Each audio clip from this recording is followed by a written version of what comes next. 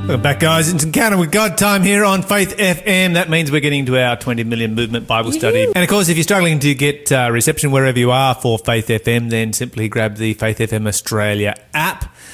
We recommend this to everybody. It's the best way to listen to Faith FM. It's the way people listen to the radio these days. You need to just catch up and get with the times, run it through your car stereo, and you will have a great reception perfect reception wherever you go. That's the one. Right around the world. I've listened to Faith FM in Ethiopia. I've listened to Faith FM, and that's one of the poorest countries. Didn't you guys run Faith FM? We ran Faith FM from Ethiopia. That's awesome. And I've listened to it in the United States, one of the most developed countries in the world. Faith FM app is amazing. It's actually amazing what technology has changed in our world for things like that. Yes. Right? It was only, 20 years ago, if you wanted to listen to the radio, you had to switch your radio on and twist the little twisty thing until your channel came in. Yeah. Not so anymore. Just hit that button on your phone and away it goes. Absolutely. All right, today we are talking about wise men and women. The words for school, study, education are clearly understood in our time, but they are not common in the Bible. There is one word, wisdom or wise, which is much more common. The Old Testament makes mention of wise men and wise women. Let's go to 1 Kings chapter 4. We've got a bit of a passage to read here. We're going to start in verse 29. So 1 Kings chapter 4 and verse 29. Minnie, go for us. God gave Solomon very great wisdom and understanding, and knowledge as vast as the sands of the seashore. Okay. Would you like to have that? Be pretty ideal. It would, wouldn't it? Yeah. It would kind of make your life right now at university maybe a little bit easier. Yeah. Wisdom I think life in general. Life in general? Absolutely. All right, but is wisdom on its own enough? Well, often wisdom and understanding seem to go together. Okay. Did Solomon ever lose his wisdom? He received this gift of wisdom from God. Did he ever lose it? He didn't seem to act upon it a lot by the end. No, but did he lose it? Well, we have no indication that he did. No, he never lost his wisdom. Yeah. Which right the way through. Crazy to think. It is crazy. Because of kind of where things went to, and I'm like, that was not wise, bro. Okay, so let's talk about where things went to. He ends up with a harem of 1,000 wives. Yeah. Not uncommon for, royalty in those days. But not wise. No. Not a smart thing to do. No. Definitely something in which he knew better. Mm-hmm. I mean, he had the example of his father who'd had, a number of wives. But not that many. But not 1,000. But still dysfunctional. I mean, these were all political alliances, obviously. That was how it was done back in the day. But 1,000, really? Mm. And how much of a disaster was it for his father who had a fraction that many? Mm-hmm. And then we find that, some of his wives were idolaters. And so he brings idolatry into God's church. And then he ends up worshipping idols himself. Mm. It's like, really? You've got an intelligent person who's, as the Bible says, a person cuts down a tree. It says this in the book of Isaiah. A person cuts down a tree, and with one end of the tree, he cuts it into firewood and warms himself. And with the other end of the tree, he carves it into a god and worships it. Yeah. Yeah. It really reveals just how ridiculous idolatry is. Yeah. And, when you look at Solomon, he was the wisest man that ever lived, but wisdom on its own is not enough. Mm. He never lost that wisdom, but what he did lose was his connection with God. Yeah. Wisdom on its own, without a connection with God, it's not enough. All right, where do we get up to? Let's read a bit more. Verse 30, I'm going to read. Okay, so in fact, his wisdom exceeded that of all the wise men of the East and the wise men of Egypt. Okay, stop there. Mm-hmm. The Bible says the wise men of the East and the wise men of Egypt. Yes. When the Bible speaks about those two different places, you're talking about the two greatest civilizations on the planet at that particular time. Mm. So you're talking about the Tigris-Euphrates River Valley system, where you have, massive monuments from Solomon's day right down to this day. Still existing. You can still go there and visit it. Incredible feats of engineering and mathematics and science. A lot of it that we have never, ever, a lot of engineering puzzles and so forth that we have never, ever been able to solve today. If you go to Egypt, Egypt is on another scale altogether because here you've got a climate which is zero humidity and zero rain. Hey. And so everything is just preserved. Yeah. Nothing disappears. You can see things that are, 2,000-3,000 years old, and they're not really that much different from the day that they were made. And you can see there engineering feats that boggle the mind and have never, ever been explained. No one has ever been able to understand how they were able to accomplish the things that they accomplished. Yeah. And the Bible says that Solomon's wisdom exceeds all this. It exceeds all that. Yeah. The Bible talks about all of the different things that he writes about and he studies and, all the different things that he was into. This was a guy that was just consuming knowledge, as fast as he could get it. Let's keep reading. Okay, so he was wiser than anyone else, including Ethan the Ezrahite and the sons of Mahol, Heman, Kalkol, and Dada. His fame spread throughout all the surrounding nations. He composed some 3,000 proverbs and wrote 1,005 songs. He could speak with authority about all kinds of plants, from the great cedar of Lebanon to the tiny hyssop that grows from cracks in the wall. He could also speak about animals, birds, small creatures, and fish. And kings from every nation sent their ambassadors to listen to the wisdom of Solomon. He would be an amazing person to just be in his presence. Yeah, absolutely. So he was an incredible naturalist. He obviously did a tremendous amount of research.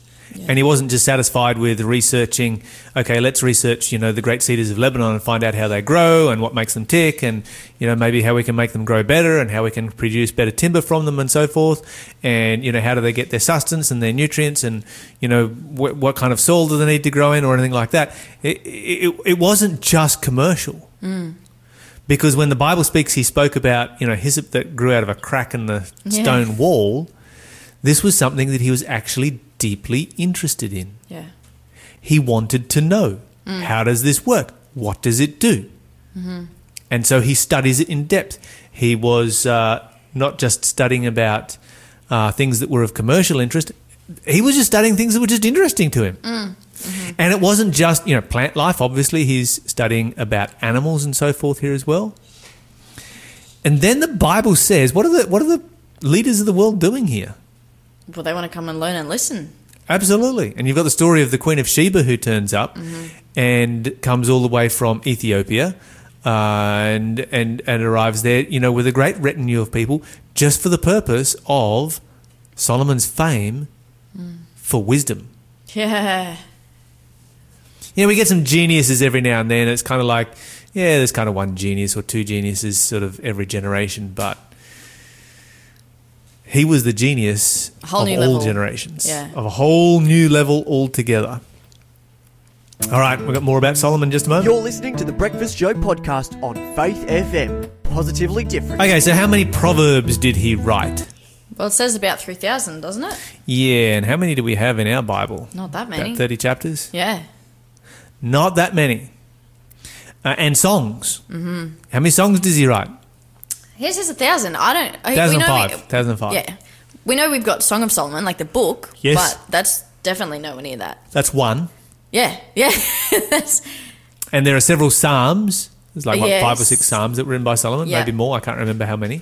But still minute to the amount that he wrote. So there's a tremendous amount of both songs and proverbs from Solomon that has been lost to history. We just don't have it anymore. Tremendous amount of wisdom right there. Okay, so when it comes to the context of education, we talk about redemption being the foundation of education, all true education being education in the plan of redemption. Does that mean that education is limited to the plan of salvation? because obviously we start studying this in the context of education. Solomon Yeah. is held up to us an example of an educated person. Does he limit his education to the plan of salvation? No, but it's still part of it. Yes. So he's studying plants and animals and all kinds of random things Yeah. just because he wants knowledge. Yeah. That is related to redemption, but it's not about redemption. The great thing about Solomon is that he is a good example of why the foundation of education and all true education is about redemption and the plan of redemption. Because here you have somebody who was incredibly educated, and yet he comes to his life and it was all vanity. Yeah. It was all meaningless. Yeah. You know, I learned all this stuff, but it was all meaningless because he didn't know Jesus. Yeah. And when he realizes that, he sees his relationship with God in its true context. And it's like, well, you know, I could speak about animals, and I could speak about plants, and I could speak about cedars of Lebanon, and I could speak about, you know, hyssop that springs from the crack in the stone wall, and I could, you know, and all of the world was sending their ambassadors to me to hear of my wisdom, and the Queen of Sheba came up and visited me herself, and it was all just vanity. Yeah. It was all just pride. It was all just me. It was all meaningless without God. And I was going to say, and yet you could have exactly the same knowledge, but tie that knowledge with the knowledge of God and your personal response to God. Oh, man, what a powerhouse. Yes. Do you know what I mean? Like, Absolutely. you can be someone who knows all the interesting things, and I'm someone, I'm like, oh, wow, you know a lot. I once listened to someone talk for 20 minutes about ants because they were so excited. I was like, this is amazing. I would never think to research ants. They're interesting, but I'm not like, oh, I need to go find out. But they were excited, so I was like, this is fascinating. Ants are fascinating. They are actually fascinating. Solomon wrote about ants. Hey, Yes, interesting. absolutely. Oh, but do you know what I mean? Like, they just, you know, it's knowledge and it's interesting. He said, "Go to the ant, thou sluggard, and learn of her ways." True. But you tie that with the who God is and the how that thing's here and that big picture of God as our creator who also wants to be known by us and to redeem us. That shifts something, I think. For me, it does. It does. And if you look at scientists who have managed to combine these two together, if you look at, say, for instance, someone like Sir Isaac Newton, who was the most influential scientist who ever lived. And I don't know if you've ever tried to wrap your brain around some of the stuff that he came up with, but if you do, it's going to seriously bend your mind. I mean, this guy had a brain that worked on just an entirely different level than the average human being. Yeah. And, you know, he only actually, you know, he's the most influential scientist who ever lived. He wrote a tremendous about science. His discoveries were just ridiculously outstanding. And yet he didn't study that science or teach science for very much of his life. It was only a very short portion of his life. Yeah, interesting. You know, and then he discovered the Bible and it's like, well, that's way more interesting. And for the last 30 years of his life, he just studied the Bible and wrote about the Bible. He wrote more about the Bible than he ever did about science. Do you think, and I'm not saying this is like a bit of a side tangent, but do you think because of his exploration and curiosity and discovery, that kind of opened his heart and mind to God as who he was? Does that make sense? Like, because I just think that in finding out those things, because yeah, it's incredible some of the things he was like, oh yeah. And we now are like, oh yeah, just the scientist. But I'm like, nah, for you to personally have learnt that, and it would blow his mind, I'm sure. He's like, nah, this can be a thing. We could do this. We could do the elections. We could do that, you know. I just feel like God has a heart of an artist, a creator, an engineer, all of these amazing things. And I think when you personally experience that and are exposed to that, it opens your heart to him even more a bit. Like, yeah, I don't know. I just feel like there's a connection between. Yeah, no, I couldn't agree more. I absolutely agree. That's exactly, and Sir Isaac Newton had the advantage of living in an era when the reality of God was assumed. And because the reality of God was assumed and he's studying science within the assumption of the reality of God, that's true. Then, of course, it just points him straight to God. Yes. Yeah, that's true. Whereas in our era, the non-existence of God is assumed in science, and so when people study science, it just confuses them because there is no God and they don't find the answers that Sir Isaac Newton was able to discover because they are limited by a denial of the existence of God. Yes. And science could be so much more advanced today if people recognised and factored in the existence of God to their discoveries. Yeah. Now, there's nothing in empirical science that in any way denies God. No. Historical science, yeah, those guys, they get into denial of God, but not empirical science. Empirical science actually reveals God, and it should point people in the direction of God and of a creator and of a designer. Because we just have the most amazing engineering in all aspects of our world. Okay, let's go to. Why don't we have a look at some of the? Let's have a look at some of the wise things that Solomon said. Proverbs chapter 1 and verse 1. Why don't you read that one for us, please, Minnie? Alrighty. I actually really like Proverbs. Yeah, it's kind of cool. It's one of those books where you can have a one verse devotions. Yeah, it's true. Hey, what am I reading? One verse. 1. Oh, 1 verse 1. These are the Proverbs of Solomon, David's son, king of Israel. Okay, there you go. It Yep. introduces it right there, and of course, these are the proverbs that. Actually, read us a couple more verses. Okay, their purpose is to teach people wisdom and discipline, to help them understand the insights of the wise. Their purpose is to teach people to live disciplined and successful lives, and to help them do what is right, just, and fair. Yeah, okay. So he outlines the purpose of, Yeah. this is why I'm going to write Proverbs down. And of course, this is something that he's doing at the end of his life. So he begins out strong, he starts strong, he receives the gift of wisdom from God, he builds the temple, he worships God, God honors him, and then he marries all these wives, they turn his heart away from God. He spends a huge portion of his life, the bulk of his life, is very, very far from God, and at the end of his life, he realizes this was ridiculous. He comes back to God, and he finds true meaning in his life, and as a result of that, he writes the book of Proverbs, and he writes it. Look, this is so that you can have wisdom and discipline, because those two things go together. Yes. They are intimately related to each other and cannot be separated from each other. Wisdom and discipline. Yeah. In fact, discipline is it's a form of wisdom. Yes. Right yes, there. I concur. Something I find interesting about Proverbs is, like, just in the context of what you just said about how it's kind of the end of his life that he's saying this. There are so many verses you have in here where he's like, my son, listen to what I'm saying. Hey, my child, like, don't disregard this. It's kind of almost like there's this little plea there to be like, come on, like, this is important. Like, I need you to get what I'm saying. I've been there and done that. Yeah. He's I've like, please experienced that. don't not listen and then just get into foolishness and fall into a mess you don't need to get into. All right, let's go to chapter 25 and Proverbs chapter 25 and verse 1. This is an interesting little tidbit here that people might be unfamiliar with. These are more Proverbs of Solomon collected by the advisors of King Hezekiah of Judah.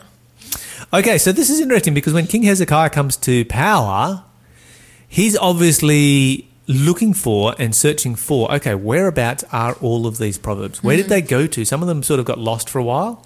And so he set his servants to the work to find as many as they could. And so They found more. found more. There was 3,000, so obviously didn't find them all, but Yeah. he found some more. And thankfully they're recorded for us today so that we can listen to them and read them. You're listening to the Breakfast Show podcast on Faith FM. Positively different. Okay, let's see here. We are in Proverbs. Let's go to Proverbs 31 and verse 1. Oh, the old Proverbs 31. This is a good chapter. It Yes. used to annoy me when I was a teenager. People were like, we were looking for a Proverbs 31 woman. I was like, okay, well, you be a godly man then. Like, don't, Yeah, that's right. don't chuck that out there. But Proverbs 31 verse 1 just says, the sayings of King Lemuel contain this message, which his mother taught him. Okay, so there you go. You got the This is prophecy of someone King else. Lemuel. Yeah. Oh, Who is- Lemuel. Okay. Whatever. Yep. So who's King Lemuel? I And have who is his no mother? idea. Do you know? You would know. I don't know. Well, here's the thing. If you look through the Bible chronology, there's no king of either Israel or Judah Who has the by the same? name of Lemuel. Or if you look through ancient chronologies, there is no king of Assyria or Syria or Phoenicia, or there's no King Lemuel. He just doesn't exist. No such thing. So Do you know anything about the history of where he comes from? Okay, so the word Lemuel simply means a man consecrated to God. Oh. And according to Jewish tradition, this was just another name for Solomon. That feels like a stitch-up. Just say Solomon. Yeah, well, it was kind of his mother's pet name for him. Oh, okay. So and she's giving him all this advice right here. Right. So here's my next question. You've got a whole chapter here, which comes from Bathsheba. Ooh. I've never thought about it like that. I also didn't So know is that. Bathsheba a prophetess? Or is Solomon the prophet? Now, we know Solomon's a prophet because he writes, large portions of the Bible, and the Bible comes to us through the gift of prophecy by the inspiration of the Holy Spirit. Yes. But Solomon writes this down, but it came from his mother. So who is the inspired one? Look, can it not be some sort of both? Can it be some sort of both? No, well, obviously there's an element that she is a follower of God, right? We know this. Oh, clearly from this passage. Exactly. And, was it in Timothy we were reading yesterday about, hey, keep following the things that you've been taught from your childhood? Yes. So if you're going to raise your child with godly whatever, you have to have that. I don't know how to answer your question. Basically, this is me talking my way and be like, maybe I'll come to an answer. Maybe if enough words come out of my mouth, something might make sense. Something will land, and then sometimes it doesn't. Okay, so we don't know. We don't know whether Bathsheba was a prophetess and whether this was God speaking through Bathsheba. But that is not necessary for this particular passage to be part of the Bible, because there are a number of other instances in the Bible where Bible writers quote from very, very clearly uninspired sources. Yeah. And quote them in the Bible. Yeah. In what they're writing. That does not make that passage or that verse or that phrase, whatever it might be, uninspired. Well, it also can't, because the Bible says all scripture is inspired by God. That's right. And I'm just like, well, God wouldn't allow it to remain in his word. What it does mean is that passage or that verse or that phrase has now been taken from uninspiration and placed into inspiration. Yeah. Because the prophet does not just speak by the inspiration of the Holy Spirit. The prophet also selects information by the gift of the Holy Spirit. And this is an important differentiation that we need to make, because sometimes people would get very confused over it. It's like, well, everybody who wrote in the Bible was inspired. Well, no, there's a whole bunch of people whose words are recorded in the Bible that were very, very clearly not inspired and had nothing to do with God and were very, very much against God. And so you can't go down that path. It's a very, very dangerous path to go down. However, what you can do is demonstrate that when a person's material that is uninspired material is quoted by somebody under the inspiration of the Holy Spirit, then those words are brought into the context of inspiration. Yeah. Yeah, I'm picking up what you're putting down. Yeah. Yep. Anyway, so we've got all of this material here that has been gathered together, the wisdom of Solomon, and in this case, the wisdom of Solomon through his mother Bathsheba, where she gives a woman's perspective on, okay, Solomon, this is how you go out and find a which he godly didn't really woman. seem to do, actually, from what we talked about earlier. Well, he did and he didn't. Right. Because you've got Song of Solomon, right? Which is the story of Solomon's first wife. How do you know it's the first? Okay, so we don't know. Okay. But according to Jewish tradition and Right. according to... Okay, so let's put the evidence that we have together. This is a book of the Bible. Yes. So we've got it from Jewish history, right? So Jewish history said, this was Solomon's first wife. She died young. She died in childbirth. And it was after that he kind of fell apart and, was inconsolable in grief, tried to get himself back to normal by marrying heaps and heaps of wives, ended up in idolatry, etc., etc., etc. So that's Jewish tradition. All right, what do we have that actually backs up the Jewish tradition? Here's what we've got. This book is a part of the Bible. Yes. This book would not be a part of the Bible if it had been an adulterous story. So very, very clearly, when Solomon is involved in this relationship, it is not an adulterous relationship. He doesn't have another wife when this story takes place. Right. So was it his first wife, or was it his second, or was it his third? I don't know. But we do know this. He doesn't have another wife At the time. when this story takes place, because this is a story of a righteous relationship. I love it. It's one of my favorite books. Oh, of the yeah. Bible. It's amazing. So not is it just the story of a righteous relationship. What it does is that, okay, well, if you look at then the Jewish tradition, the Jewish history of Song of Solomon, you have to ask yourself, okay, what is the likelihood that this was Solomon's first wife? And the likelihood is then very, very high. Yeah. It's very, very much smaller that this was his second or his third or whatever, and that he'd had a couple of previous wives already that had died. Now, mortality rate for women was high in those days, particularly in childbirth and so forth, but it would be very, very unlikely if the Jewish history was wrong on this account. Yeah. No, that makes sense. Yeah. So I think it's something that we can put a lot of credibility in. And how do we get sidetracked onto that? Look, that might have been my fault. But yeah, we were talking about the wisdom of Solomon and how, Solomon did lose it, but Yes. he started off so great. And, when you read Song of Solomon, he was obviously following the wisdom of his mother Bathsheba. Oh, yes. And so when we've got this passage right here in Proverbs chapter 31, it's like, okay, Solomon, this is how you sort your life out. This is how you find your partner, etc., etc., etc. Solomon's like, yep, been there, done that. And I've got a whole book on that. But the process of how to get there and who to look for, let me write it down here. Yeah.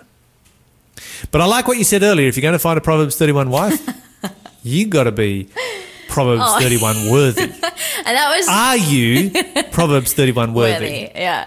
That's the big question. That was just a teenager being like annoyed at how many males were saying that. I was like, you shush. Like, that's all that was. Nah, there's some great things in the book of Proverbs. Oh, yeah. And, of course, Solomon said, remember your Creator in the days of your youth, before the days of trouble come and the years approach, when you'll say, I find no pleasure in them. And what wisdom there is there for every young person. You're listening to the Breakfast Show podcast on Faith FM. Positively different. It is time for... Question of the day. Okay, so the question today is, how can we, the body of Christ, be the temple or sanctuary when the true sanctuary is in heaven? Ooh, good question. Okay, so what we need to do is to look at the purpose for the sanctuary, because this will help us answer this question. The Bible says in Exodus chapter 25 and verse 8, let them build me a sanctuary that I may live amongst them. So what is the purpose for the sanctuary? Being in God's presence. Place for God to live, right? Yeah, absolutely. So if God lives there, then that's his sanctuary. Okay, so here's my question. Does God live in heaven? Yes. Yes. Does he have a sanctuary in heaven? Yes. Yes. Does God live in your heart? Yes. Is then your heart a sanctuary for God? Yeah, I'm picking up what you're putting down. Okay, so both of them are God's sanctuary. Two very different kinds of sanctuary. So the Bible says, just in case you're wondering, 1 Corinthians chapter 6 and let me see, verse 15. Know you not that your bodies are the members of Christ? No, that's not the one I'm after. Verse 19. What? Know you not? It had the same start to it. Know you not that your body is the temple of the Holy Spirit, which is in you, which you have of God, and you are not your own, for you are bought with a price. Therefore glorify God in your body and in your spirit, which are God's. So who does the Bible say lives in your heart in that verse? The Holy Spirit. The Holy Spirit. Whereabouts does Jesus live? In heaven. And yeah. Okay, so Jesus lives in heaven. The Holy Spirit lives in your heart. Jesus lives in your heart through the Holy Spirit. The Holy Spirit is everywhere, so he lives in heaven. And so obviously we have a sanctuary in heaven. Yeah. And we have a sanctuary on earth. And the reason that we've got these two different aspects of the sanctuary, one being the body and the other being the sanctuary that's in heaven, is because it is showing us that God is omnipresent. God is in all places at all times, and it is also showing us that God is three. Yeah. Because if God was one and a being that was restricted by time and place, then God could not be in two places at once. But because God is three, he can be in more places at once. And so God's Holy Spirit lives in our heart, and Jesus lives in heaven, and the sanctuary is where God is. It actually goes quite deeply into, who God is and also what God wants to do in our hearts. Absolutely. And I think the important thing for us is that there's an important message in both. Exactly. Both of these are just as important as each other, because it is the sanctuary in heaven where God ministers for us, so that we can be filled with the Holy Spirit here on this earth and become a sanctuary for God in our lives. Without one, you cannot have the other. Both of them just as important as each other. Thanks for being a part of the Faith FM family. Join our community on Facebook or get in touch at 1-800-FAITH-FM.